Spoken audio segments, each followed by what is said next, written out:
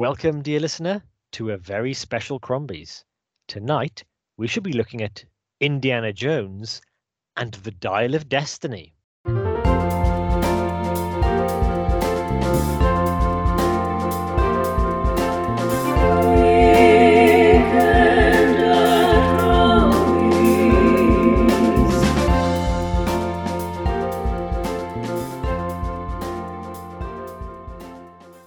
Welcome, dear listener, to a very special Crombies. My name is Hugh. I don't believe in magic, Wombat. My name is Dr. James Evans, Esquire. Wherever we're going, it sure as hell ain't 1939. Ooh, prescient. And so, yes, we coming back to our irregular series of the fourth spin-off, I believe it is, of Very Special Crombies. When we pick a film. It's the inaugural year of Very Special Crombies, and I've quite enjoyed it actually. I mean, the two films that we've chosen are just films that we think, well, it'd be quite fun to talk about, wouldn't it? Exactly. We've now reached that stage when we're just, branching out in all sorts of directions. And I guess Very Special Crombies is for more contemporaneous films that don't fit into the normal canon of either a theme, the past things that weren't appreciated, all this kind of stuff. Just films that have been out this year. So a very special riffing, aren't we? We're just riffing. That's it. Now we're now in our fifth year, and we're onto the mood albums. We're not. We're at the end of our fifth year. End of our fifth year. Heading into our sixth year, if my maths are right. Indeed, yes, 6 often follows 5. Because this is a very new release, and the same with Oppenheimer as well. I'm not so sure that we should go too much into the synopsis. No, we've been schooled in the hard knocks of quick synopses now, so we're going to just rattle through this.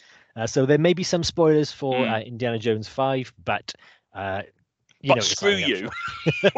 Not at all. How dare you insult our 3 listeners, of which are spread across this marvelous world of ours. Anyway, we'll begin. The year is 1944, and it's in a German-occupied castle filled with lovely stolen treasure. And as they're packing all this kind of paraphernalia and mystical things up, they also catch a prisoner who's got a bag over his head, but it's whipped off, and it's an Indiana Jones, a contemporaneous Indiana Jones. It's a classic. It's classic Indiana Jones, isn't it? It's that classic kind of setting. Yeah, then the Nazis have got a load of stuff. He's got to punch them all until they don't have it anymore. They stick it on a train, and so Indy and his compadre, a studious professor from England called Basil, played by Toby Jones.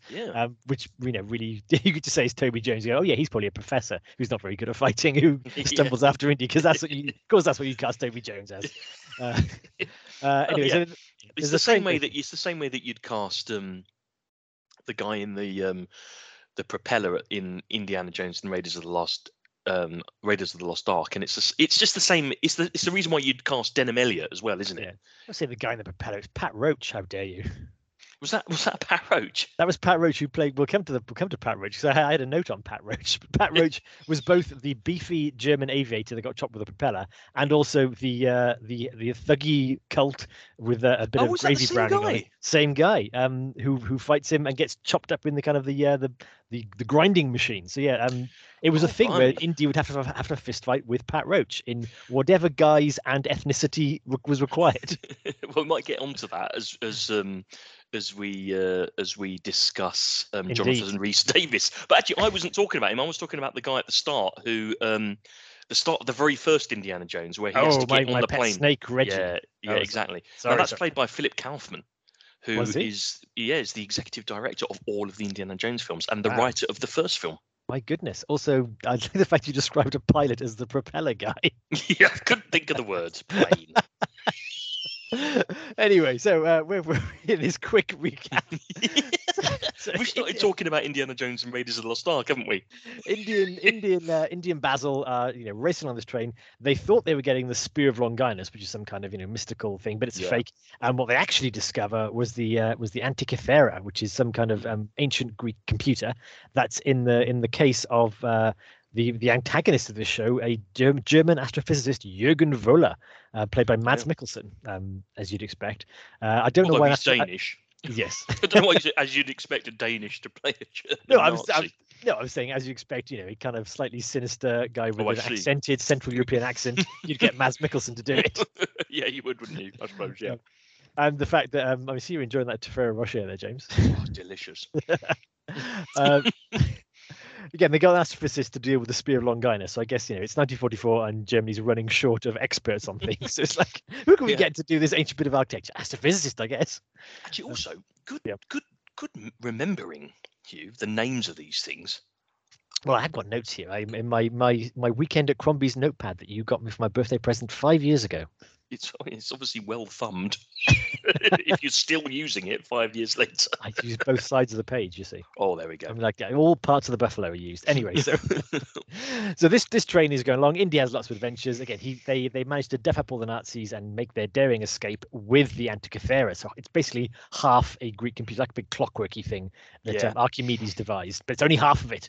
So then flash forward a quarter of a century to in 1969, and if you're wondering how I know that, it's because it's really plastered everywhere. Yeah, they mention it a lot, don't they? It literally, it's we'll come to the theme, but it's just like remember in the when French and Saunders did the House of Eliot riff, and it's like they kept saying like, well, we are in the interwar years here.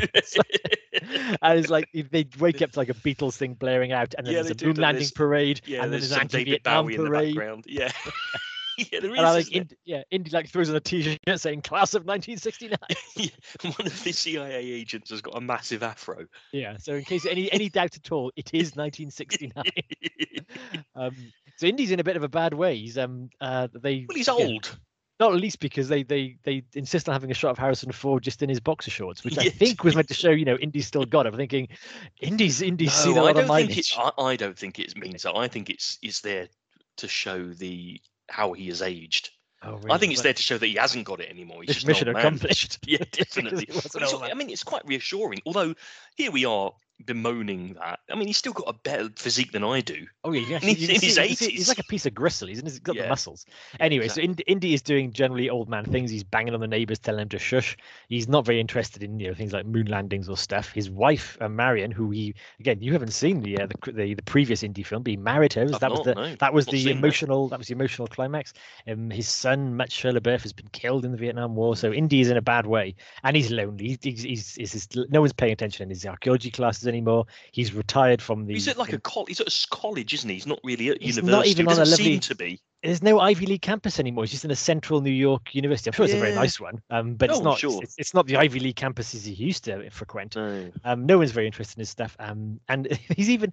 I noticed this. He's so undervalued. They're letting him retire in what appears to be mid-semester because, like, he teaches a class and then he retires. Again, shouldn't they take him to the exams or something? Isn't there a point when? I didn't think of that, but you're right. Actually, he retires straight after a class. Yeah. Before they've had their exams or anything. He walks into a little banner and a cake, says bye bye. He's like, okay. I'm retiring, am I? I mean, good luck with that class. They weren't paying much attention, but I'm sure they'll miss him next week. But it's like, what's in the test, sir? Anyway, so Indy, again, he's so jaded, he throws away his gold clocks. He's not really care, but he is met up in the street by a young woman played by Phoebe Waller-Bridge, Helena. Helena kind of, I think. She takes him for a drink, and eventually, he recognizes her as his goddaughter. She's the only one paying attention in the class, isn't she? She's in the class. She's crept in, and she's answering all of his questions and stuff. That's it. She's pretended to be a star student. She's actually in her 30s and is an accomplished archaeologist in her own right, and many other things which we'll get into. But she takes him for a drink, and then she reveals she's not just an eager member of his archaeology class. She is his goddaughter, the daughter of Basil, who is now passed on, but she's taken on the family business of being into the things of the past. Do you mean an archaeologist? Well, it's more than that. It's all the stuff around it, because she's very interested in where is this Antikythera that you boys found? Because it's the arcana of it all, isn't it? It's not just the archaeology; it's the myth and the legend of it all. Indeed, because we'll come to this Antikythera, which we can just call the dial, because I think even the film got tired of calling it that too. It did. It's the Archimedes' magic dial. Archimedes, of course, being a fantastic mathematician of his age. This is where we have a couple of leaps in logic here. Is that Archimedes was a good mathematician. Check. Yeah. He invented an Antikythera, which also check. Yeah. This thing he used to track patterns in the Earth's movements. Okay. Okay. Well, that's not beyond the realms of possibility. No. And these patterns also discovered fishes in time. It's like, what? Excuse me? So this is the thing. It's like, the Archimedes or the dial didn't create or invent these fishes. They're just there. So it's like they're just there. Yeah, exactly. And the dial just finds them. Ironically, as well, coincidentally, Fishes in Time is Phil Collins' third solo album. Would it be great if it just beep, beep, beep, beep towards a record store? Yeah. But yeah, so this is one of the leaps. We'll come into the analysis, but this is the leap: is that there are such things as fishes in time which nobody seems to question. No, it's never been mentioned ever before. No, but in the history of the world. No, or apparently used in any way. No one's accidentally gone through a fissure in time with any proof. Even though they're not hidden particularly, are they? As we will come on to. They're just there. They're just up in the sky. We assume they could be on the ground too if Archimedes could track them. They're fissures. They could be anywhere.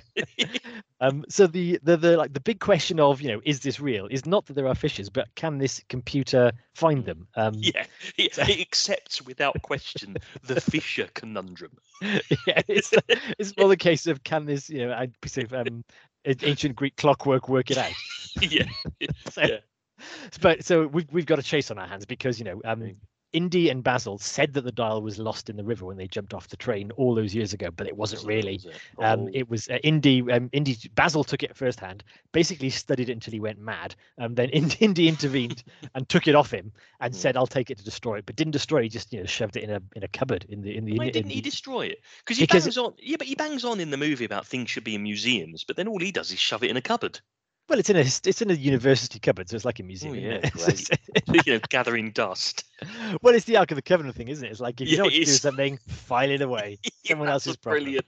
You know what? I know that this isn't Indiana Jones and Raiders of the Lost Ark, but that might be the best final scene of a film ever made. It's so good, isn't it? It's a brilliant. It's like you've had chases, you've had explosions, you've had the wrath of God, and now bureaucracy wins.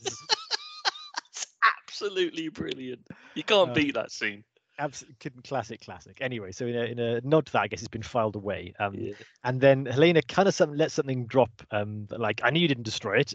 And then he's like, "How did you even know I took it away to destroy it?" She's like, revealing that Helena knows a lot more about the dial than she's letting on.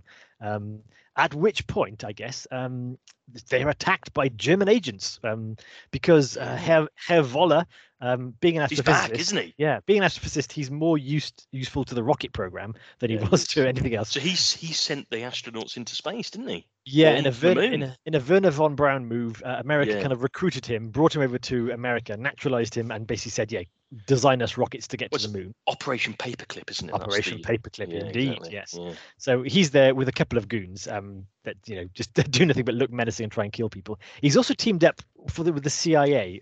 It's a bit weird. That's never really explained either. No, other than the fact he's connected with the government. He was meant to shake hands with the president, all this kind of for being a rocket scientist. And he didn't. They've also got a CIA agent there whose main purpose is to basically knock the guns out of the goons' hands, saying, "Can't shoot that person." Until she gets her comeuppance. Yeah, she's basically murdered halfway through the plot with having contributed nothing to it other than a very attractive afro. Of course she's murdered halfway through the film. She's black. Black actors just don't make it to the final cut. No, they don't. They don't. Not in films like this. You did hope she'd have something more to do than just knock pistols out of her hands, saying, "Don't shoot." Or get exasperated. Yeah. Anyway, Herr Woller and his goons, and sometimes the CIA, sometimes not, chase after Indy and Helena. There's like lots of chases and escapes.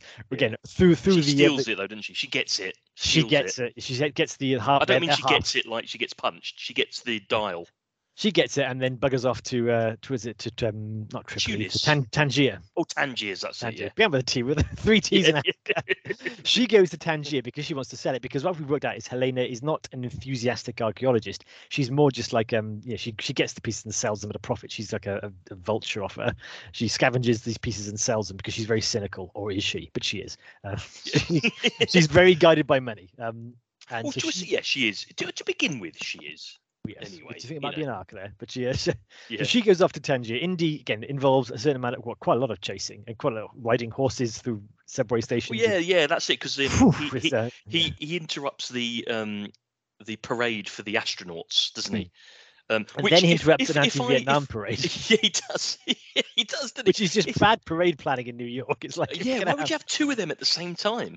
Yeah, they shouldn't get each other's way. Why would you? And also, you've got one which is very patriotic, and you've got one which is almost the opposite. Yeah, that wouldn't be allowed. I don't remember in the news anything about an astronaut and an anti-Vietnam parade happening at the same time, and I certainly don't remember it being disrupted by a man on a horse. Yeah, I think it's possible some of this was made up for the purposes of the film. So after a very long chase, in which again Jonathan Rhys Davies as Salah makes a brief appearance to punch someone and say "Good luck, Indy." It's quite good though, because he's on a horse and he's on the New York subway. Yeah, it's quite It does kind of harken back to Indy as a cowboy, which is really what he's most closest to. Is like the American secret agent / cowboy.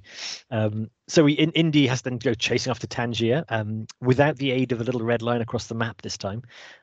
So he just flies there. Yeah, it's got a lot of money, given that he just lives in what looks like a 1-bedroom apartment. It's quite expensive in New York, isn't it? I suppose so, yeah.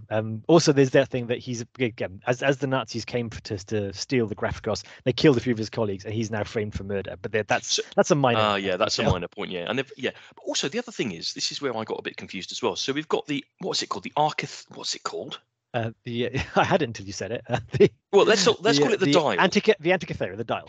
So then, what's the Grafikos? The Grafikos is you're entirely right to be confused. So because it's just dropped into the conversation then. Yeah, the Grafikos is instructions to find the other half of the dial. So you've got to find a thing before you can find another thing. Yeah. As again, Ron Weasley notably said in the final Harry Potter. So we've got a quest to find a thing, so we can find the other thing. Which is exactly what the Grafikos is. The Grafikos is just instructions to find the other bit of the dial. Yeah, it's a map, isn't it? It's a map. It's the equivalent of the gold medallion that Indy got to find the staff of Ra and whatever. So, but before they can do that, they have this entire chasing in Tangier because, of course, Helena is auctioning off the Grafikos. So she's not that interested in finding it, appears, because she can make a lot of money and get out from under her debts. She's got a sidekick now. She's auctioning off the dial. Yeah, so she's going to sell the dial. And the Grafikos. She doesn't have the Grafikos yet. It's just the dial. She's just selling the dial. She's got a teenage sidekick, as you do, called Teddy. Where did he come from as well? And that was a bit weird. Again, well, she found him short round, isn't it? It's short round, yeah. That's the shorthand, isn't it? He's short round. She found him trying to steal her wallet, so she adopted him. So he's her sidekick. Holy smokes, Indy! And they in Tangier, of course, the Nazis arrive.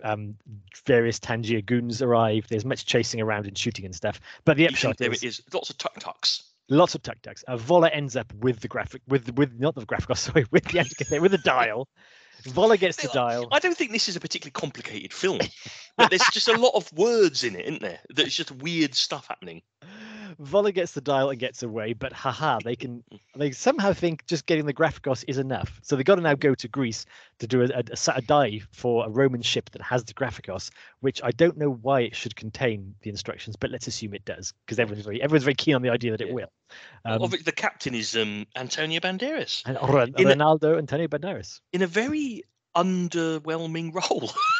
Massively does underwhelming. Nothing. Yeah, he's there. You think, there's some Jacques Cousteau action coming up here. Well, you think because it's Antonio Banderas, well, he must do something in the film. He's on the poster.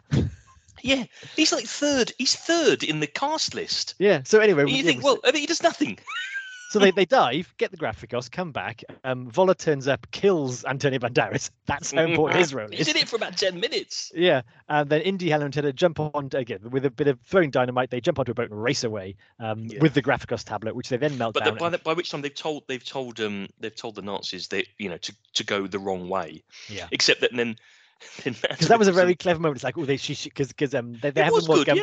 at gunpoint, and Helena says, "I'm going to read the Grafikos." Oh, here's there you go. So basically, she points towards Egypt, and then they realize the Grafikos. If you melt down the wax, the true instructions are beneath it. Haha! But the Nazis just look at the way they're going. Yeah, if it even says they're going. Well, it just goes. They're heading west. Yeah, let's follow. So they were fooled for 3 seconds, that precious time they bought themselves. That's so weird. But again, it's whether this was bad writing or harken back to the fact that in Raiders they're sent to the wrong place. They're not Yeah. like there's so much here that is like they did that in the It's true. film, didn't they? Yeah, But it doesn't make any sense in this film. So yeah, so Voller with his mega brain, by dint of looking out the window and seeing the way the boat is driving, works out they're going towards Sicily. They then go into what I assume is an actual tourist trap, the Ear of Dionysus cavern. So I assume it is. Yeah. There's some cavern action here where India and Helena going to creep into the tomb. Teddy's been kidnapped by the Germans, who are also in Sicily and nosing around. They kind of once they get inside the caverns and the catacombs, they get deep into Archimedes' tomb. There's some traps to get away, and they arrive at the tomb and they find the other half of the Graphicos. Yippee! And of course, up to this point, am I right in escaping from them after they've killed Antonio Banderas? They've got the other half too. They nicked it back off them. There's so much kind of switchy. There is. But now they've got. It doesn't matter, does it? Not really. No, they've got. It may be the Nazis still have the other half of the dial. No one seems that bothered about it because they all know that in the end the paths are getting reunited and someone's going to do it. Yeah, but they find Archimedes' tomb, don't they? They do, yes. And Archimedes is wearing a wristwatch, and he's got a. What's going on? And the sculpting on the side of the tomb has a propellered dragon of some sort. Phoenix, that's it. Yeah, but it's got propellers. You think what? At that point, I was Phoenix thinking, was a ancient Greek bird either, but that's the least of their worries. But yes, there's strange stuff is happening on Archimedes' tomb. Yeah, Archimedes is wearing a wristwatch. Yeah. I did think my immediate reaction was, well, he's obviously gone back in time, and he was gone forward in time, and that's that. That was my thing too. It's like he assembled the dial, found these pockets that worked, had a look around, came back. Yeah, that was it. Yeah. But it really goes a bit bonkers now. Absolutely. So the Nazis show up. Again, there's some shooting. Helena and Teddy get away now. Indy's captured after being shot what looks like fatally in the heart. Not quite the heart, but it's pretty close. It's like if you shot a bad guy in that place, the bad guy would die. Oh, easily die. Yeah. There'd be no coming back from that. Indy is being kept alive by protagonist energy alone. And kept alive, must say, for like a good half an hour. Like he's not only shot, the Nazis get hold of him and then they start dragging him around. Like they drag him out of the caverns, they put him in a car, they take him to an airfield, they put him on board a German bomber, they take him on board the bomber, and he's basically groaning. You know what though? This is what happens in films. When you're it's the protagonist energy. Yeah. When you're a protagonist and you get shot, as the film goes on and time passes, you get better. Yeah, because he's not holding like a bloodied cloth to his wound and going, oh, I've only got a few minutes. Like he's just groaning a bit, going, oh dear, I've been shot, haven't I? So, yeah, exactly. Yeah, he doesn't get infected or anything. No. So anyway, Indy is a prisoner of Voller and his goons as they fly back into the air, having done their dial because they've correlated their dial. This is interesting too, is the dial can find you a precise pocket. So the dial doesn't create the pockets, but you can find a fissure that will lead you back to August 1939. So that just happens to be there. Again, I'm not entirely sure how Archimedes knows what 1939 is. But because it's maths. Voller explains it. Maths works. Yeah, exactly. He doesn't need to know what 1939 is. Voller just stares at it a lot and goes, "It's mathematics. Mathematics works." And that's like, okay, all right. To be honest, though, I'd probably accept that. I mean, you tell me what electricity is, Hugh. Exactly. Nobody can. So maths just works. But you're saying there's another pocket next to it that goes back to like June 1939. It's like because there's only one pocket I saw. It's a very anyway. They find the pocket. There'd be pockets everywhere if there was a pocket for every single date ever. Yeah. And unless they just come and go, in which case they're very lucky to find one immediately. We'd be falling in them all the time. Wouldn't we? We'd be like, oh god, there's a fissure next to the bed. don't roll over. Oh dear. So as they fly through that, Indy starts cackling because he's worked something out. That Archimedes, for all his genius and all his his super time computer thing, did not work out that continental drift had moved the things around. But how wouldn't he know that? Because in principle, it's a time traveling instrument. Right? So why wouldn't he know about it? Well, continental drift hadn't been observed, so the coordinates wouldn't be the same. Also, though, I mean, and your mumbo jumbo. It's maths, isn't it? I'm no Greek mathematician. You're not. If the fish is in the sky, how does the continental drift affect the sky? Yeah, it's true, isn't it? The continents are moving around, but the sky's up there still, isn't it? Yeah, the sky doesn't move. Or does it? It does. Well, does it? This is the so many questions. It's maths. It does. Maths is right. Anyway, so apparently, Indy's right about the continental drift. He is. And Voller has done the wrong coordinates because they don't end up in 939. They're fractionally off and end up in about 2,000 years in 212 BC at the siege of Syracuse, which you get a pretty cool shot of the Roman forces charging up, fighting again the Greeks of Syracuse. Look, I have to say, I thought that as absolutely bonkers as this was, it looked great. Oh God! When they emerge into the siege of Syracuse, it looks fantastic. I a couple of things. Yes, firstly, the Germans' first reaction is let's machine gun them all. So they all just start manning the machine guns and blazing away them. Secondly, the Roman siege artillery is incredibly good at taking down aircraft. It's like so many, the ballista shots of these huge spears just zing through the engines. And I'm thinking, you need an anti-aircraft gun and like radar guided systems to take down a Heinkel. But no, these spears are whacking in. So the Heinkel's. I like that they're calling them dragons as well. I think it's. I think this. I mean, you can pick holes in it, perhaps. You can pick a few holes, maybe. It looks great. It does. So we should say that Teddy and Helena have followed in a light aircraft behind them, luckily providing our escape route because the Heinkel doesn't last long. It goes down very quickly. Again, killing Voller, who's only time to work out. Oh, I shouldn't have done that, really, should I? I think Helena has had some mid-air rescue. She's jumped on the landing gear and saved Indy. They've all jumped off with the parachute, landed near Archimedes, where they have a little chat with him. Archimedes has gone in time to investigate the fell dragon and steal the wristwatch from the corpse of Voller. So that's how we get to the wristwatch, and that's how we realize that dragons have propellers. Indeed. And so at this point, Indy remembers that he's been shot and decides that he wants to live there, didn't he? He wants to see out his what few remaining hours he might have in ancient Greek and Greece, and see, because basically he's got nothing. It's not Greece, is it? It's Sicily. It's Sicily. Sorry, I say Greece because the Greeks colonized colonized Syracuse, but it's Sicily. Yes, it's during the Punic War. There's a moment that I don't think it's fully explored where there's a conversation and the answer seems to be that Archimedes only created a portal back to the siege of Syracuse.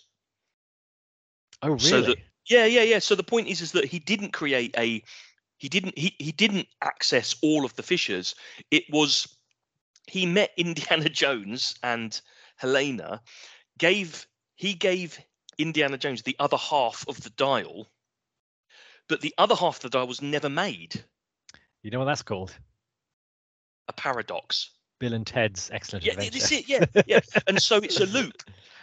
I think she said it's a closed loop, but they do take away. Yeah, they said he invents the dial because he knows he's invented the dial. Yeah, he gets the wristwatch because they know it works because he got the wristwatch, but they didn't know they got the wristwatch because they know it works. Yeah. It's a time paradox, like kind of stuff. So so it's a closed loop because they do something before when Helena is showing off her card tricks because she knows magic too, in addition to her many talents. And she's saying it's a card force. I will force you to pick whatever card you want. This loop is like a card force. No matter what you do, you will still end up at this point talking to Archimedes. He takes the wristwatch, you give him the dial, etc. Yeah. But Indy still, despite all that Indy still says, I still want to, die here. Thank you very much. I've got nothing to live for back in the present day. Yeah. I don't. It's not my time. I don't understand it. I'd like to be here.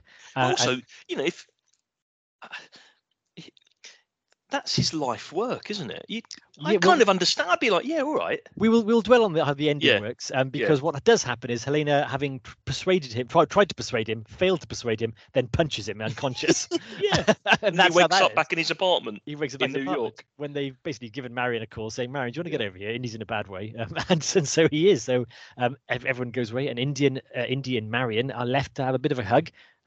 It's quite a nice ending scene, because there's the scene where in Indiana Jones and Raiders of the Lost Ark, she describes to him where she's not hurting. No, he describes to her. Oh, he describes. Yeah, that's the yeah. Yeah. Sorry, that's what I mean. And it's the roles are reversed on this one. So I thought that was quite a nice little touch. Yes, you're suggesting there's some kind of callback to a previous Indiana Jones film in this film. As ridiculous as that sounds, I have to say that brought me a little bit to tears. Oh, Jesus Christ! So with that crack of the whip, I think we shall end the recap there. I said no spoilers. We basically spoiled the hell out of it. So apologies. What the hell are we talking about? Yeah. We're incapable in fairness, of giving no spoilers. We didn't say no spoilers. We said there will be spoilers. So if you don't like it, screw you. We do value your listenership, dear listener. Please don't subscribe. But having said that, we will leave you now, and we will come back with some analysis of this fifth Indiana Jones.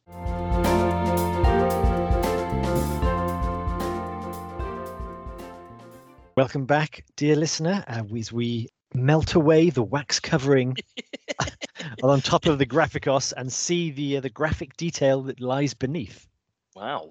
I mean, that wasn't even a play on words or a pun. That just describes a part of the film. Where shall we begin with? Because this was my pick. This was something I suggested we give a dig into, because I watched this quite recently and thought, I have thoughts about this. Yeah. Unlike you, I've stuck with it. I watched Indiana Jones 4. I've earned the right to watch Indiana Jones 5. There you have. I hadn't realised that Indiana Jones and the Kingdom of... What's it called again? The Kingdom of the Crystal Skull. Yeah, that's it. I mean, it doesn't help that that's an incomprehensible title. The names are getting worse, you have to imagine. Yeah, they are. Raiders of the Lost Ark was actually with them when they produced it. They were a bit worried about, like, will people get what it is? You know, will they expect Noah to turn up? But like Temple of Doom, Last Crusade, you know what these things are. Yeah, I mean, Dial of Destiny's. Well, we'll get Dial on of to Destiny is quite Harry Potter. It's pretty ripe though, isn't it? But we'll get onto it. But yeah, so I didn't watch that. I didn't watch the Crystal Skull one. I'm just going to call it that from now on. Yeah. And mainly because the reviews at the time were so awful. I thought, I can't. What I don't want to sully. I don't want to sully the memory or the image I have of the Indiana Jones trilogy. So I just never bothered with it. Yeah. And when this one came out, I thought, oh, well, it's been like 15 years since the fourth installment. You know, do I really need to watch this? Yeah. But you know, this is what we're here for. This is what we're here for, isn't it? And so, you know, fair enough. I thought I'd give it a go. So. Yeah, I mean, there's a lot to talk about in this actually. But having watched this, I do want to go back and watch the fourth installment actually, because I do think it has had a little bit of a reassessment. I don't think it is quite redeemed in terms of its cultural kind of acceptance. But I do think over the years it has had a little bit more of a. It's not as bad as perhaps it was first considered, and because it isn't as good as the trilogy, it maybe got a bit of an unfair grilling. I think it isn't as good. Well, the four isn't as good as the trilogy, quite clearly. I think probably in the light of 5, I'm feeling quite warm towards 4 as well now. Oh really? Yeah, I don't know if I could ever bear to watch it again. But for what I now think of it, I'm thinking of the bits I liked about it. But this isn't about 4, is it? This is about 5, and there's some interesting things about 5. Only Indiana Jones not to be directed by Steven Spielberg. Yeah, and by James Mangold, who did what else has he did? Well, he did 3:10 to Yuma. Did he? Which we have watched this year, yeah. Indeed. Okay. Well, that's interesting. Only Indiana Jones not to have the same writing team, I believe. You know, it doesn't have the Lawrence Kasdan and George Lucas. And, I don't think that's a bad thing necessarily. George Lucas is an awful script writer. Sorry, George.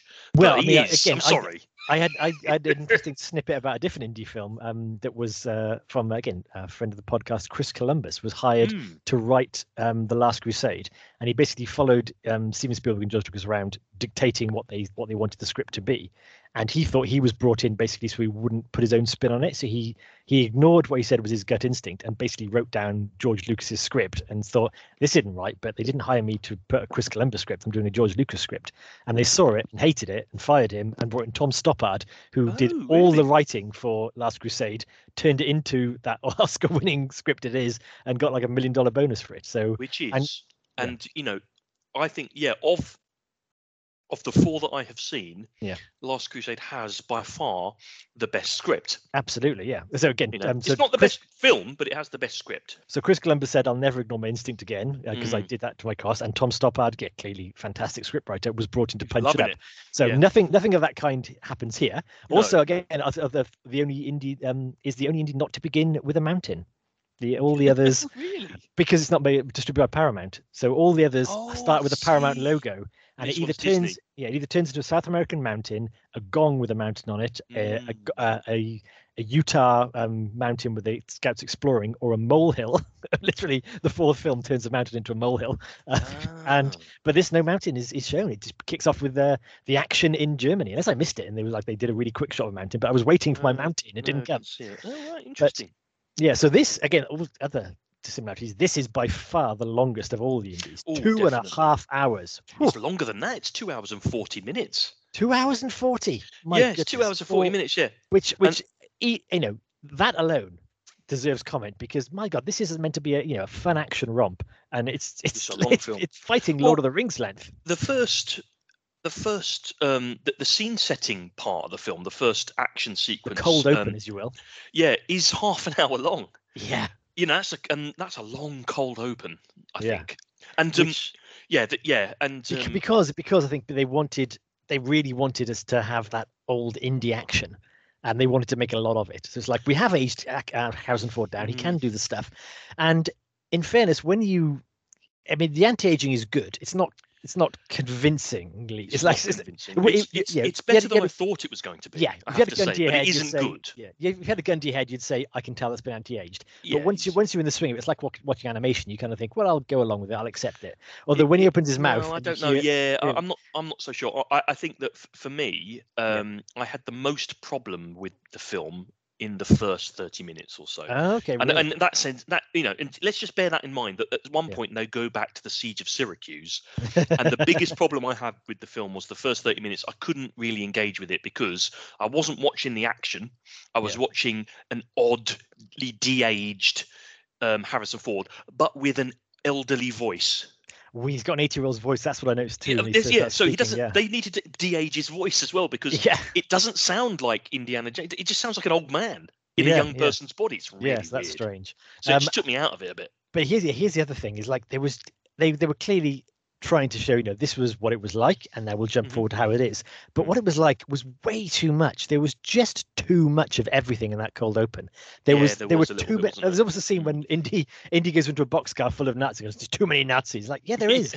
Like, Indy's thing is normally he'll beat up one or two and have a good he's not a superhero, is he? He's not a superhero, no. And he doesn't have magic powers, he's an archaeologist.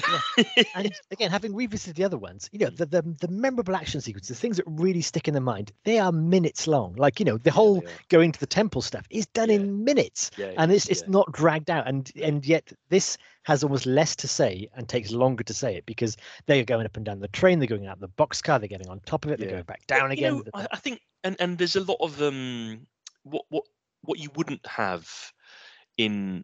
I think this is a modern thing, actually. I think this is studio executives not treating audiences with the intelligence that they deserve. Yeah. There's a scene on the train when Basil Shaw and Indiana Jones are on the top of the train, and they're fighting the Nazis. And then Basil Shaw shouts to Indy, "Tunnel!" And it's totally unnecessary because it totally undercuts the threat of what's happening, because he doesn't need to know the tunnel's coming. What he needs to do is figure out a tunnel's coming, and then at the last minute not get hit by the tunnel, right? It doesn't need him to say, it doesn't need Basil Shaw to say, "There's a tunnel, Indy, be careful," etc., etc. It's just weird. And I tend to think that in those classic action films from the 80s and maybe the 90s as well, you had it was the apex period of technological development and stunt work. I was going to say, practical effects. So it was that apex, right, where those two things really met. And what it meant was that you couldn't have really extensive action sequences, because it would be too prohibitively expensive, and it would be dangerous. Whereas now everything, and this is what I think is perhaps the biggest flaw in the film, everything has a digital sheen to it, Yeah. which means that they can do anything they like, and they make things bigger and more grand and more extravagant, when actually scale it down by 70%, have some practical effects and proper stunt work, and you would have a tight, thrilling sequence with real threat. Yeah, absolutely. Yes, the whole thing of Indy and Basil going along the top of the train, you could just see them against the green screen doing the stuff. You can, and so there's no edge to it really. It feels weightless. And indeed, you're right. Indy isn't a superhero. He doesn't take on hundreds. It's the one or two he punches, and they get back up again. They punch him, and he's getting covered in dirt, and he's jumping off the trucks, and all this stuff is actually happening very quickly and very really. Yeah. Well, the perfect sequence for me is in Raiders of the Lost Ark, when he's caught on the side of the tank. No, that was Last Crusade. Oh, is it Last Crusade? Yeah, sorry. Yeah, it's Last Crusade, isn't it? Yeah, sorry. And he's caught on the side of the tank, and you get a close-up of Harrison Ford's face. So it feels like he's really there, getting squashed by it. And obviously, you know, there's stunt work there as well. He was really there. They said they apparently had stuntmen just tipping buckets of soil on top of him. Yeah, okay. Yeah. The tank being ground against the side of the canyon. But that's great directing, isn't it? Because that looks real. Yeah. And because of that, it's really thrilling. Whereas a de-aged Harrison Ford, you know, just jumping from one character, just a bit. It's just a bit meh, isn't it? It's just a bit silly. Yeah. And so again, we'll and this is the thing. Actually, this is I think the inherent problem with all sort of both post Last Crusade and post war Indiana Jones movies is, again, Harrison Ford is just old. I mean, there's nothing more to be said about it. He is visibly old because people are old. You get older as time moves through. And you know, Indiana Jones is, you know, an energetic, you know, youngish action hero that can do pretty good feats. You know, he's not a superhero, but he's athletic and can pull off stunts, or at least grind his way through because he's a tough old cowboy. And you know, when you're in your 60s and 70s and 80s, you can't do this stuff anymore. Well, I would have liked more of that, because I think there's an interesting story in that about an aging Indiana Jones, and it's touched upon a little bit. There was a hint. The end. No, I thought it was the beginning, actually. At the beginning, there's a hint when he's basically he's got three goons cornering him, and he tries to throw a punch at one of them, and he fails so badly, and they just shove him back. But very after that, he's like climbing on things, and he's riding a horse, and punching people out. But he got his mojo back pretty quickly. But what I mean at the end is that the film ends with a bit more of a kind of reflective period, doesn't it? And, you know, I'll come to the end because I've thoughts on the end. So that's what I mean. You know, I have to say it surprises me a little bit, because James Mangold did probably my favourite superhero film, which is Logan.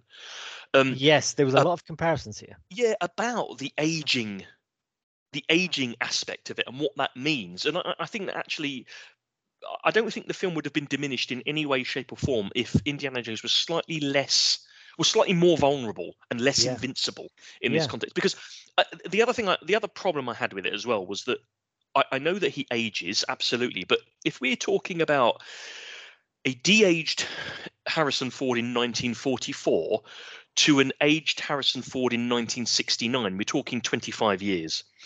He aged a lot more than 25 years between 1944 and 1969. Am I supposed to believe that in 1944 Indiana Jones was 60? No, right? Because Harrison Ford is 82. Yeah. Well, I will say he looks 82. Without spoiling, in the Kingdom of the Crystal Skull, he was exposed to a nuclear explosion. So I think that'll add years on you. Yeah, maybe it will, but yeah, no, I know what you mean. He was almost too old for 1969. It should have been set in 1979 or something, you know. Well, I say The Last Crusade is set in 1938, so that's 6 years before he apparently had it, and he looks better than he did in The Last Crusade. Yeah, definitely. In this de-age stuff. So there's that, and I mean, yeah. So we'll come to. So yeah, there is a great film. There's a Logan-esque film, and I won't blame actually James Mangold too much because he clearly directed films I enjoy. There's obviously a lot. This was studio mandated. He was brought in because Spielberg was called away from it. So it wasn't like this was his vision. Maybe there is a Logan film there. Well, I blame Disney as well, to be honest. This isn't. If this wasn't a Disney film, it might. Mind you, the previous one wasn't a Disney film. I don't know. I just feel like Disney. The mark of Disney is all over this. Yeah, very much so. Because again, there is a Logan-esque thing where you have an old aging professor brooding on the glory Yeah, days, yeah. and then halfway through he sees the hat, and then he sees the whip, Yeah, and he picks it yeah, up again, yeah. and you hear the music, the And that's quite theme, rousing, isn't it? It's an da, idea. da. Yeah, Oh yeah, yeah, it's fantastic. Though you need someone younger to do all the stuff, which I yeah, suppose leads us into Phoebe Waller-Bridge as yeah. essentially the young adventurer Indiana of Jones, the really, street. isn't she? Yeah, Yeah. well, this is the thing, and I thought long and hard about how she is portrayed, because I think that the term Mary Sue gets used very lazily and is thrown around a lot when you talk about, especially female protagonists, like, oh, she's just a Mary Sue because she's good at one thing, or she's Mary Sue because she's the protagonist ever. But the character of Helena is, she's clearly a student of archaeology. She's knowledgeable. She's got contacts all over the world. She can punch. She's got sidekick. She could do magic tricks. Yeah. She is shown by the plot to be always right. Even the point when she punches Indy out and brings him home, the plot says you were right to do that because he gets together with Marion. So she seems to be utterly without flaw. And that's incredibly boring to me because, again, she's quite a charismatic actress. She does show that charisma on the screen, but she has absolutely nothing wrong with it, and that's really bad in a co-protagonist. It's an interesting point because I have to say I quite liked her in this. Really? Yeah. Well, I don't. Yeah, it's an interesting point because I hadn't really thought of it like that. But I was quite engaged with her. I actually thought originally when I heard that she'd been cast in this, I couldn't see it. I couldn't see it myself. I thought that's a strange piece of casting, but I think she does a really decent job. Oh, that's interesting. Where and I don't think it's a great script particularly, but I do think that she's got a lot of charisma and personality that she brings to it, and I thought she was one of the better things in the film for me. Actually, I was quite engaged with her process. Yeah, but I do take your point. I hadn't really thought about it. I do take the point that you make about her being right in everything that she does in that context. Because even in the Tangier escape, when the gangsters are after her, also wants to marry her. It's like she can do absolutely no wrong in any of this, and that. But isn't that also Indiana Jones though?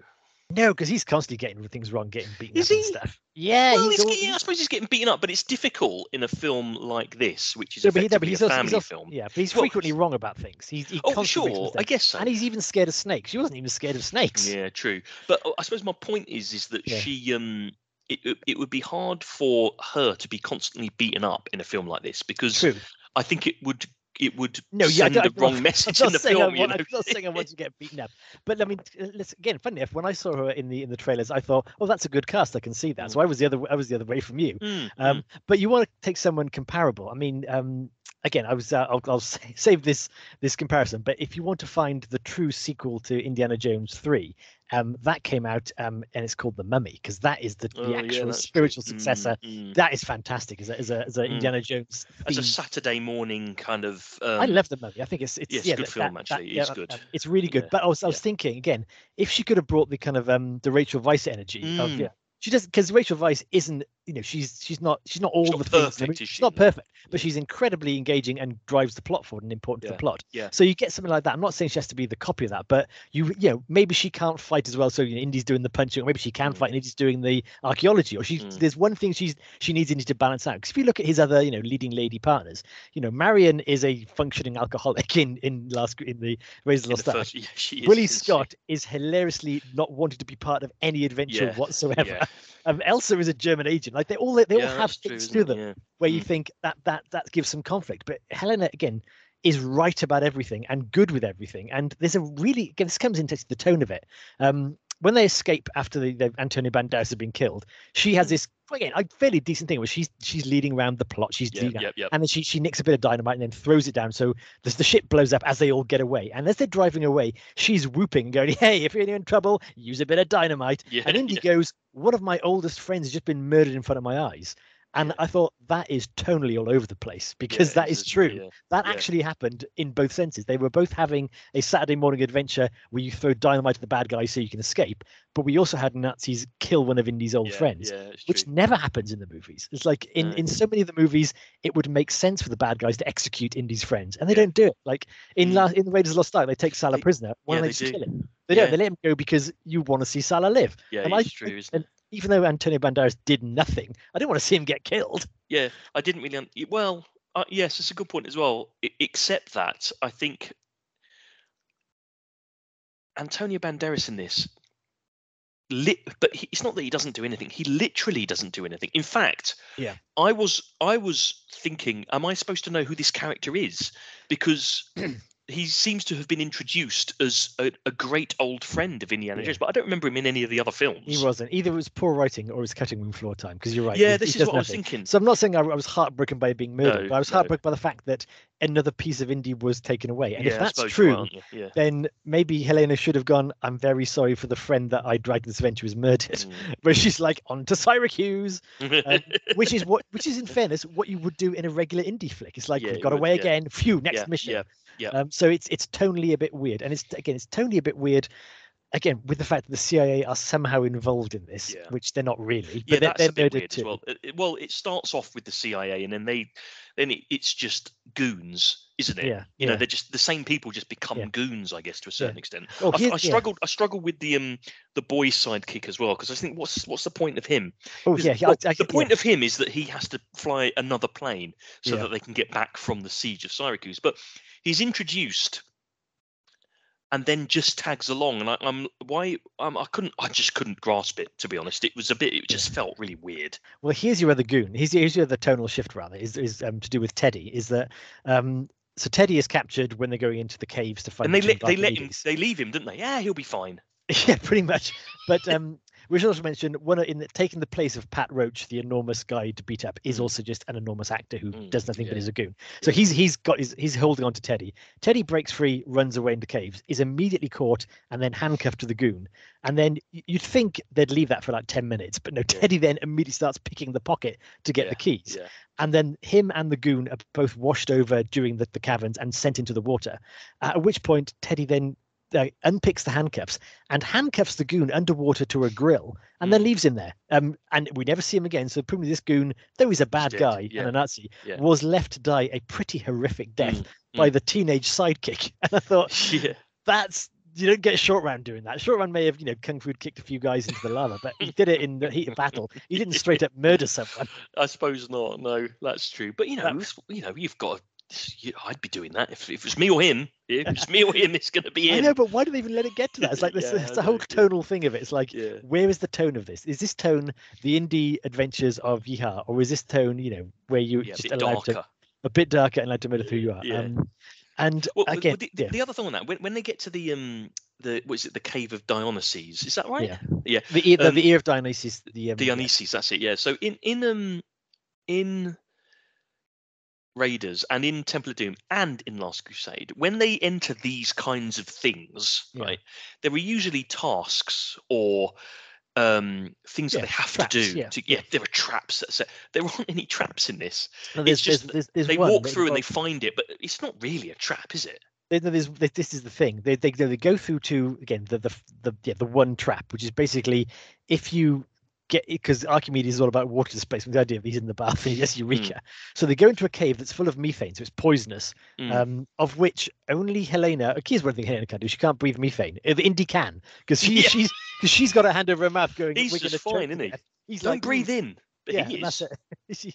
So he solves the problem. So basically, you've got to displace water to fill up the little maze. It's not really a trap, though, is it? That's as close as you get to solving a puzzle. The trap. Yeah. It's a puzzle, and that's about it. Because there's corpses all around, which adds a sense of danger. But it's not like the walls are coming in with spikes. I mean, that was the it's not. Yeah, it's a great. Yeah, isn't that? It's not a boulder running, going down the hill. It's nothing like that. It's not the breath of God that the blood chops heads off. So it's all. So that's the best they get. That's their nod towards traps. But it isn't. Yeah, it's weird. That's weird. That is a bit weird.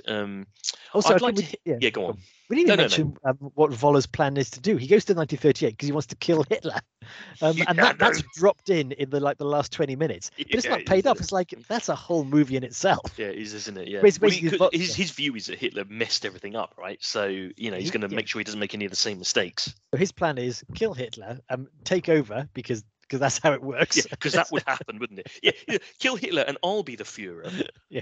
But, is that going to happen then? Is it? Yeah, and he goes, I know all the mistakes Hitler made, so I'll just do different things, and then I'll win the war. So sure, but that never happens because he immediately ends up in the siege of Syracuse and is killed by Roman ballista. But yeah. I'm interested to hear your take on the final 30 minutes of the film then. Yes. So here's again, as listeners will know, I tend to write movies that I want to see rather than ones I've seen. But I thought they've got it here. It's like Indy, Indy it's 1969. He's lost everything. His friends are dead. His son's gone. His wife has left him. He's in a world he doesn't understand or like. It's, he's a 1930s adventurer, and he's in, almost the 1970s now with the moon landings. It's not his world, but he goes back to the past, a place he's always studied and lived and devoted his life to. And even in he describes the world that he's entered as full of treasures. Yeah, exactly. He is an archaeologist at heart. And again, even the conversation he had with Belloc in the first one, they said, we are just passing through history, but if we're buried in the ground and dug up, we could be history. So I thought, this is it now. He says to Helena, I belong here. They have a hug. She flies back with Teddy. And, maybe Indy, he stands up to the Romans who are coming for Archimedes. He puts on his hat. He gets his whip. We hear the leitmotif play for one last time. Exactly. We see that silhouette of the man in the hat. And then we cut to like a memorial scene where, Helena and Marion and Salah and everyone's coming to remember their friend. And then they find, in the museum's got this piece of very strange carving from Syracuse 212 BC. Yeah, that's a brilliant idea. And that carving is of a man in a fedora with a whip. And they're saying, we don't understand how this got here because it's so anachronistic, but it's true. It's part of archaeology. So the legend of Indy is now immortalized. He lives forever because he never actually died. We don't see him die. No. He doesn't go back to regular boring modern day and die because he's going to do that. He lives in history, and he is now immortalized forever, and that's the ending. And that's the ending that Indy wanted. Great ending. Can you imagine? There you go. That would have been brilliant. Yeah, well done, Hugh. There you go. Because he would have become the thing that he had always studied. Yeah. And he also, even though obviously he's dead because 2,000 years ago, he's not actually dead because we never saw him die. And he lives forever because he's immortalized in history. He's become the thing. And that's all he ever wanted because that's all he ever did with his life. It wasn't about raising children because he never really knew much. It wasn't about marrying either. It was about history. It's all he wanted. He wanted to have the adventure. So that's where the adventure ends. However, though, Helena had different ideas. So she takes that all away from him. And even if Indy's wrong and he shouldn't stay back there because he doesn't belong, it was his choice. Yeah. It's his choice. And she completely takes the choice. And I'll come back to actually the thing that did happen is Last Crusade, they're chasing the Holy Grail. Elsa has already gone down because she wanted too much. Indy is reaching with his fingers. Yeah. He's reaching, and his father is holding on to him saying, give me your other hand. I can't hold you. You'll die if you go after this. Yeah. And then he says, he stops calling him Junior. And the only time in the film he says Indiana. And he gives him the respect as a father always wanted. That was the Holy Grail he was chasing the whole movie. And we hear the music. He looks up, realizes what he can lose, what he can gain. He gives him his other hand, and he lets the Grail go because he's found the true quest has been found. And that's then your heart, because that's the end of the film. And that's euphoric, isn't it? That's absolutely incredible. That's why it's the best ending, because your heart is there and you're thinking that's fantastic. Yeah. And that's the point, is that culminates the entire adventure quest in that moment, the emotional, the actual, everything there. But when he's punched out by Helena, his decision is taken away from him, but then he wakes up in an apartment. Yeah, and it's shown that because Marion's back now, so I was right to do that. So I was right to not give you your choice because here you are. Sucks to you. So and that's it. So not only does it take away Indy's agency, it takes away the audience's emotional swell of what you feel your lead character that you've had 5 movies with wanted to do with the end of his life because someone punched him. It's like, what? Yeah, it's true, isn't it? I suppose if he really wanted to go back, though, all he'd have to do is find the dial again. I mean, the fishes are everywhere. So, exactly. Just find the dial, go back. It's easy. Yeah. It's still. I mean, that still exists, doesn't it? There's Indy 6 for you again. So what? Yeah, we've made some comments about fishes and time. What are your thoughts about the dial and Archimedes as the MacGuffin of this? So here's the thing, right? And I am almost ashamed of myself for this, but I found this really entertaining. Now, look, there is a lot in this film which I was absolutely rolling my eyes at and thinking, well, how has that happened? Yeah, that can't be right. Well, where's that come from? Well, hang on, why are they doing that? Well, if they did that, why didn't they do that then? Where's this person? Who are they? Kind of stuff that was going on. And I was also rather exasperated by the digital sheen on the film as well, which was really irritating. Even when there were just normal, simple conversations happening, they seemed to be digitally enhanced. It's like, why are you doing this? Just what? Anyway, but I have to say, after the first 30 minutes or so, which I was thinking, oh, this is going to be a real slog to get through. I found myself about halfway through feeling quite, I'm coming along with this. I found the action sequences outside of the digital aspect of it quite engaging. I enjoyed the interplay between Helena and Indiana quite a lot. I mean, look, I don't know why.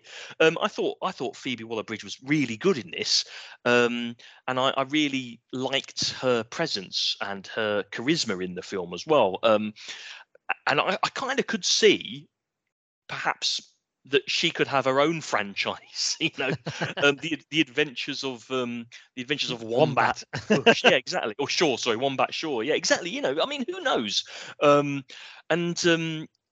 and to be honest, there was a lot in the you've described a lot, which I do kind of I agree with a lot of what you said, and I do take a lot of that on board as well. And I think I was edging towards quite a lot of that as a problem. And like the CIA stuff. Realistically, there's no reason why I should have enjoyed this as much as I did. Yeah. But I have to say, when they ended up at the siege of Syracuse, and they flew in from the sky, and you see you see it, and honestly, I got goosebumps. I thought it was absolutely brilliant. And the fight. I mean, I agree. I take your point about the final sequence where she punches him and he ends up back at home. And actually, the way that you've described that ending, it would be absolutely perfect. And it isn't perfect as a consequence of that. It really isn't a perfect ending at all. But there's a verve to it, and I found it a little bit. I kind of found it quite touching as well. I would have liked to have seen more of the frailty of Indiana Jones in it, and there wasn't as much of that as I was kind of hoping for. But all things considered, I think for me, this could have been an absolute train wreck. And my expectation levels, again, were incredibly low. And my expectations were met, and it was better than I thought it was going to be. Okay. And when it ended, I was thinking, it's too long. There's a lot in it that really doesn't make sense, and it's a bit silly, and it doesn't have the pizzazz or the drive as of the classic ones, and all and all of this kind of stuff. Yeah. But I watched it all the way through. I was never bored, and I found it quite fun.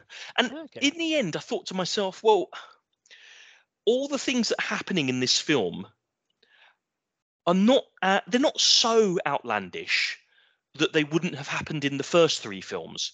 It's just in the first three films they're better executed. Yeah. And that's the thing. So the fact that they do travel back in time, the fact that lots of these things happen, I'm less fussed about that, because in Raiders of the Lost Ark, someone's face melts off from the power of God. In the last, this kind of stuff happens, right? So that's fine. I can believe any of that. It's just not as well executed as the first three. Although I have to say, it's not far off Temple of Doom, really. Oh. No, I don't think the Temple of Doom is an amazing film, to be honest. It's a good film. It's a good film. It's better than this, don't get me wrong, but it's not a classic. I think sometimes in the trilogy, the Temple of Doom is raised up because Raiders and Last Crusade are so good. And let's not beat around the bush. They are two of the greatest films of the 80s, if not ever made. Yes, and Temple of Doom can't be as good as those, and I think it's elevated because it's in that company. I don't think it's anywhere near as good as those two, and this isn't as good as those two either, and it's not as good as Temple of Doom, but it's not so far off. Okay, I'll make a couple of points very quickly. The first one is that I'm going to say that Helena's rationale after she'd punched Indy out was she was afraid he'd change history. but she's already made the point that actually it's a closed loop. So the fact closed loop. So Yeah, he can't. If he stays, it's because he was always going to stay. Yeah. Secondly, I think you said about Phoebe Waller-Bridge's charisma. I think she's still best known in America and probably here as the writer and star of Fleabag. Yeah. And there was a moment when she's on board the sailing ship and the diving ship, and she finds booze, goes promising, and then she's like a half naked sailor going very promising. I thought if her eyes go to the camera now, the fourth wall would be shattered, because that was such a Fleabag comment. A couple of things with the dial is that no, I've absolutely no problem with them going back in time, because that's as realistic as anything else they've seen. However, the classic 3 didn't bring in the magic until the end, and it was all about whether you believe in it or not. And that was he says that in the film as well, doesn't he? Says, I've seen a lot of things. And that's the thing, is like you're chasing the ark, but you don't know if it's real or not until the final thing. Same with the Grail, same with the Sankara stones from Temple of Doom. And here it's like, we know this fish is in time, and we just have to find it. And I thought, if that was going to be the thing, because when I saw the trailer, and obviously I saw a de-aged Indian, I thought, is this going to be like some great big time hopping thing? Where like this dial, like you turn a dial, you go through a door, you're in a different age. And I thought that could be a great kind of, you get so many good chase scenes. Like you go through a door, you're in ancient Rome, you close the door in Elizabethan London, and it could have like India's charging through history. But it wasn't that at all. But that could have been that could have been a fun use of time travel, because once you've got the doohickey, you again stop saying it's maths and it works. We'll accept it. Just go with it. And there was so much around this kind of like, I'm going to go back and assassinate Hitler.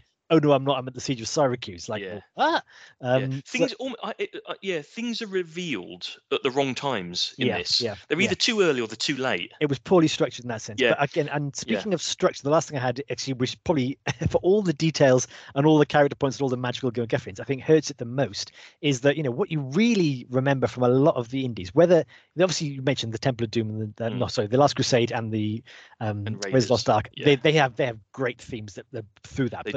But the paraphernalia of what makes a good indie film is the action sequences. You remember them in all the films. And Temple of Doom has good action sequences. Absolutely. I mean, that rope bridge is classic. There's so many good things. So those are the things you remember. And here, there's some really bad ones, and it's not just because of, again, the CGI is a problem, but also in like the chase sequences. I've noticed this a lot in the Tangier scene.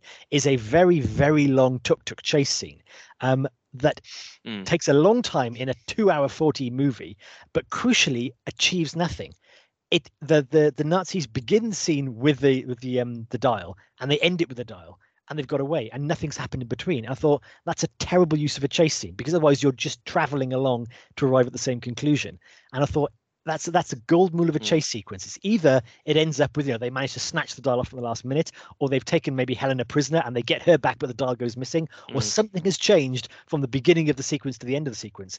And it was the same when he was chasing through in New York almost on horseback. It's like nothing had changed from when the chase scene begun to when the chase scene ended. It was just filler in the middle of it happening, and they thought that was enough, and it's not enough in a chase sequence. You need it to be a point where Indy is killing himself to get through the streets in time, and in that it doesn't. He could have stayed in the hotel and just let it happen. And that was a problem, but both of why the keynote of an indie film wasn't there, and also why it was such a long bloated film. No, and again I agree, but I think that one of the issues with this is that this is not a very well executed Indiana Jones film. However, it is a lot better than a lot of action films I've seen. And to be honest, give me this over any Star Wars remake or Marvel film that I've seen in the last 5 years. Honestly, I mean, if I'm holding this up to Raiders and The Last Crusade, it's nowhere near as good. It's just not as good. But if I'm holding it up to any of the Star Wars remakes or the latest Ant-Man film, this is like a classic. I think you may have picked a couple of straw men there to make your case against. I mean, I haven't seen many, so I'm struggling really. But of the ones I have seen, this blows all of those out the water. This is sad, though, isn't it? Is it again? Which yes, one of the reasons? Yes, it is sad. Yeah, we haven't even mentioned the fact that this film was a huge flop, and they said the reason was very expensive. 300 million it could have cost. Do you know how much Raiders cost? Oh, I bet it was almost nothing. Well, no, that's 20 million. Yeah, exactly. They made it for 20 million. So the reason why he's chasing after 2 trucks and 3 Nazis is because that's all they could afford. But it was so magical, the fact that he did that. It was like they could get a lot out of that. But it's funny, isn't it, that the more money, if your money isn't money isn't what makes a film good, isn't it? We talk about this at Weekend at Crombies a lot. The thing that makes a film, for me anyway, the thing that makes a film is the script first and foremost, the structure second, and the plot third. Yeah. If you get those three things right, anybody can be in it. It helps if there's a charismatic lead man or woman, right? It helps that there's chemistry between the characters and the actors. All of that stuff is important. But script, structure, plot, you get those three things right, you're going to have a good film. Yeah. If you don't get those three things right, or if you get one or two of those three things right, you're getting diminishing returns. The thing with this film is that I think you've got a weak plot, a middling structure, and a script that isn't great, really. Yeah. But I happen to think that Harrison Ford is really good in this, despite the flaws that I appreciate. He's an old man in this, and I think he's showing his age in this too much than that. It should have been a slightly different film. I like Phoebe Waller-Jones. What's her name? Phoebe Waller-Bridge in this as well. I think she's really good. And so it balances it out a little bit. Yeah.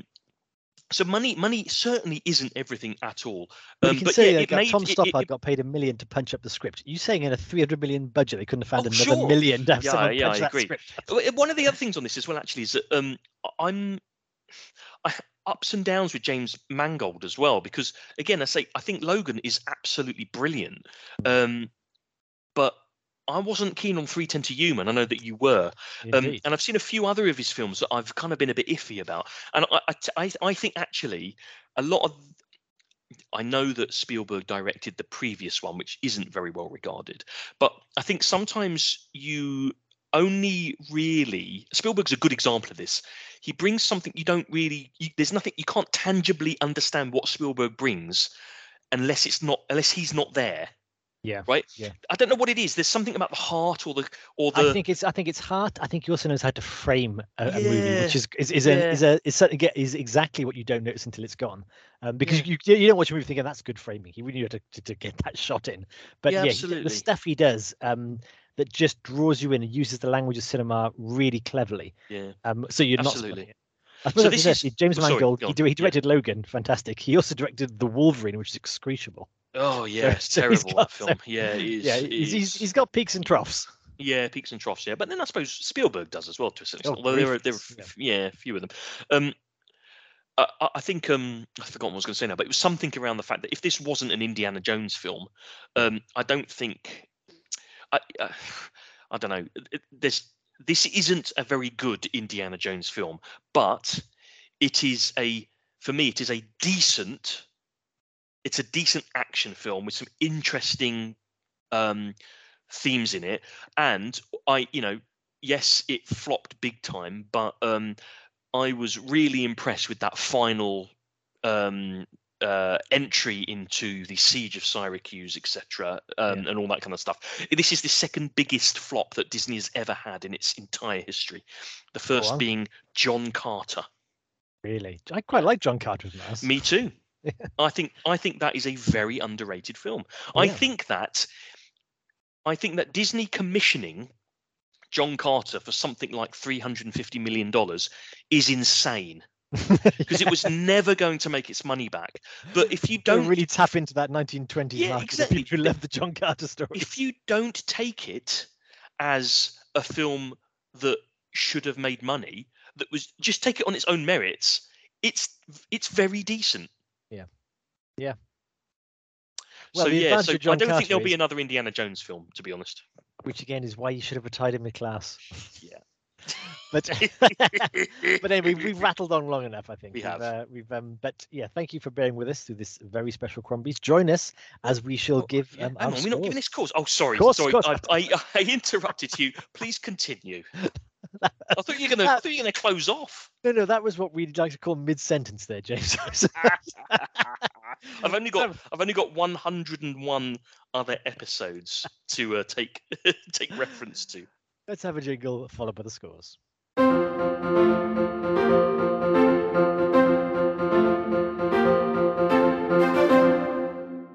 Welcome back as we crack the whip one last time on Indiana Jones. James, would you like to go first and give it its score out of 5 floating Crombie heads? Yeah. So yeah, this isn't a good film. And there are a lot of problems with it, and you've described a lot of the kind of logical inconsistencies and the silly plot points in the scripts, which I don't think is great. And if you know, in the Indiana Jones canon, it's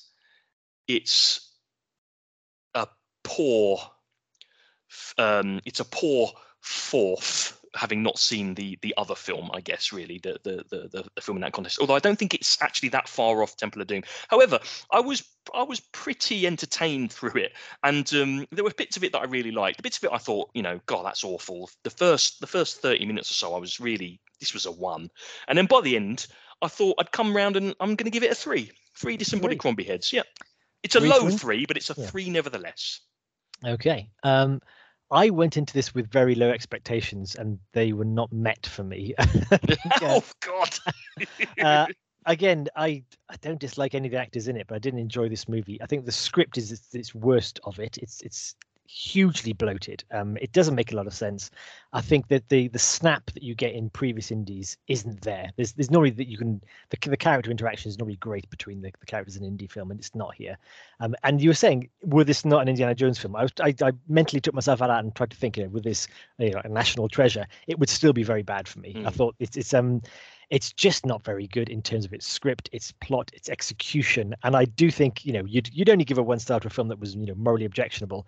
But I think, firstly, in denying, Indy his agency at the end of his life, forcibly, not through convincing, I think that's bad, whether it was the right choice or not. And also, I think actually the removal of Shia LaBeouf's character in a movie that is desperately fan servicing and therefore bringing back every Indiana Jones character who can walk upright, just for a walk-on part. I thought removing him was not so much to make Indy's story more tragic, just a bit of fan service because he wasn't popular in the last one. I felt that was a bit harsh too. I could have, he could have come back for a curtain call. So I think it's not a terribly good film. Basically, it's, as you say, Disneyfied. It's trying to cram in as much fan service as possible while milking out a franchise for one last payday. And I'm actually quite glad it didn't make a good payday, because it's not a good thing they did. So it's a 1 for me. I did not enjoy it, and it should not have been made. And in fact, its one benefit is I might look on the 4th one more favorably, because George Lucas can't half mess things up sometimes, but he messes up on his own terms. And to be frank, I'd give Crystal Skull another watch, in my view. Interesting. Yeah, I was going to say, did you think this was better than Crystal Skull? No, it's been a sad downhill journey. It did. Although again, I've only seen Crystal Skull once and hated it. I'm almost tempted to watch it again, so I won't hate it as much. Because Crystal Skull, again, is another podcast. Let's not get into that. Oh, okay. Let's not get into that. We've taken up enough of your time already. But until then, thank you for bearing with us for this other very special Crombies. We'll see if this gets out before the end of the year. But if not, I hope you catch our end of year review. If not, I hope you enjoyed our end of year review, as we shall bid you a very happy and a very healthy 2024 at Crombies. Goodness me. Weekend at Crombies. Hang on. What's that? Good evening, all. Did I say that? You didn't. You said, goodness me. Hang on then. Good evening, all. Weekend at Crombies. Nailed it. Hey, last podcast of the year, almost.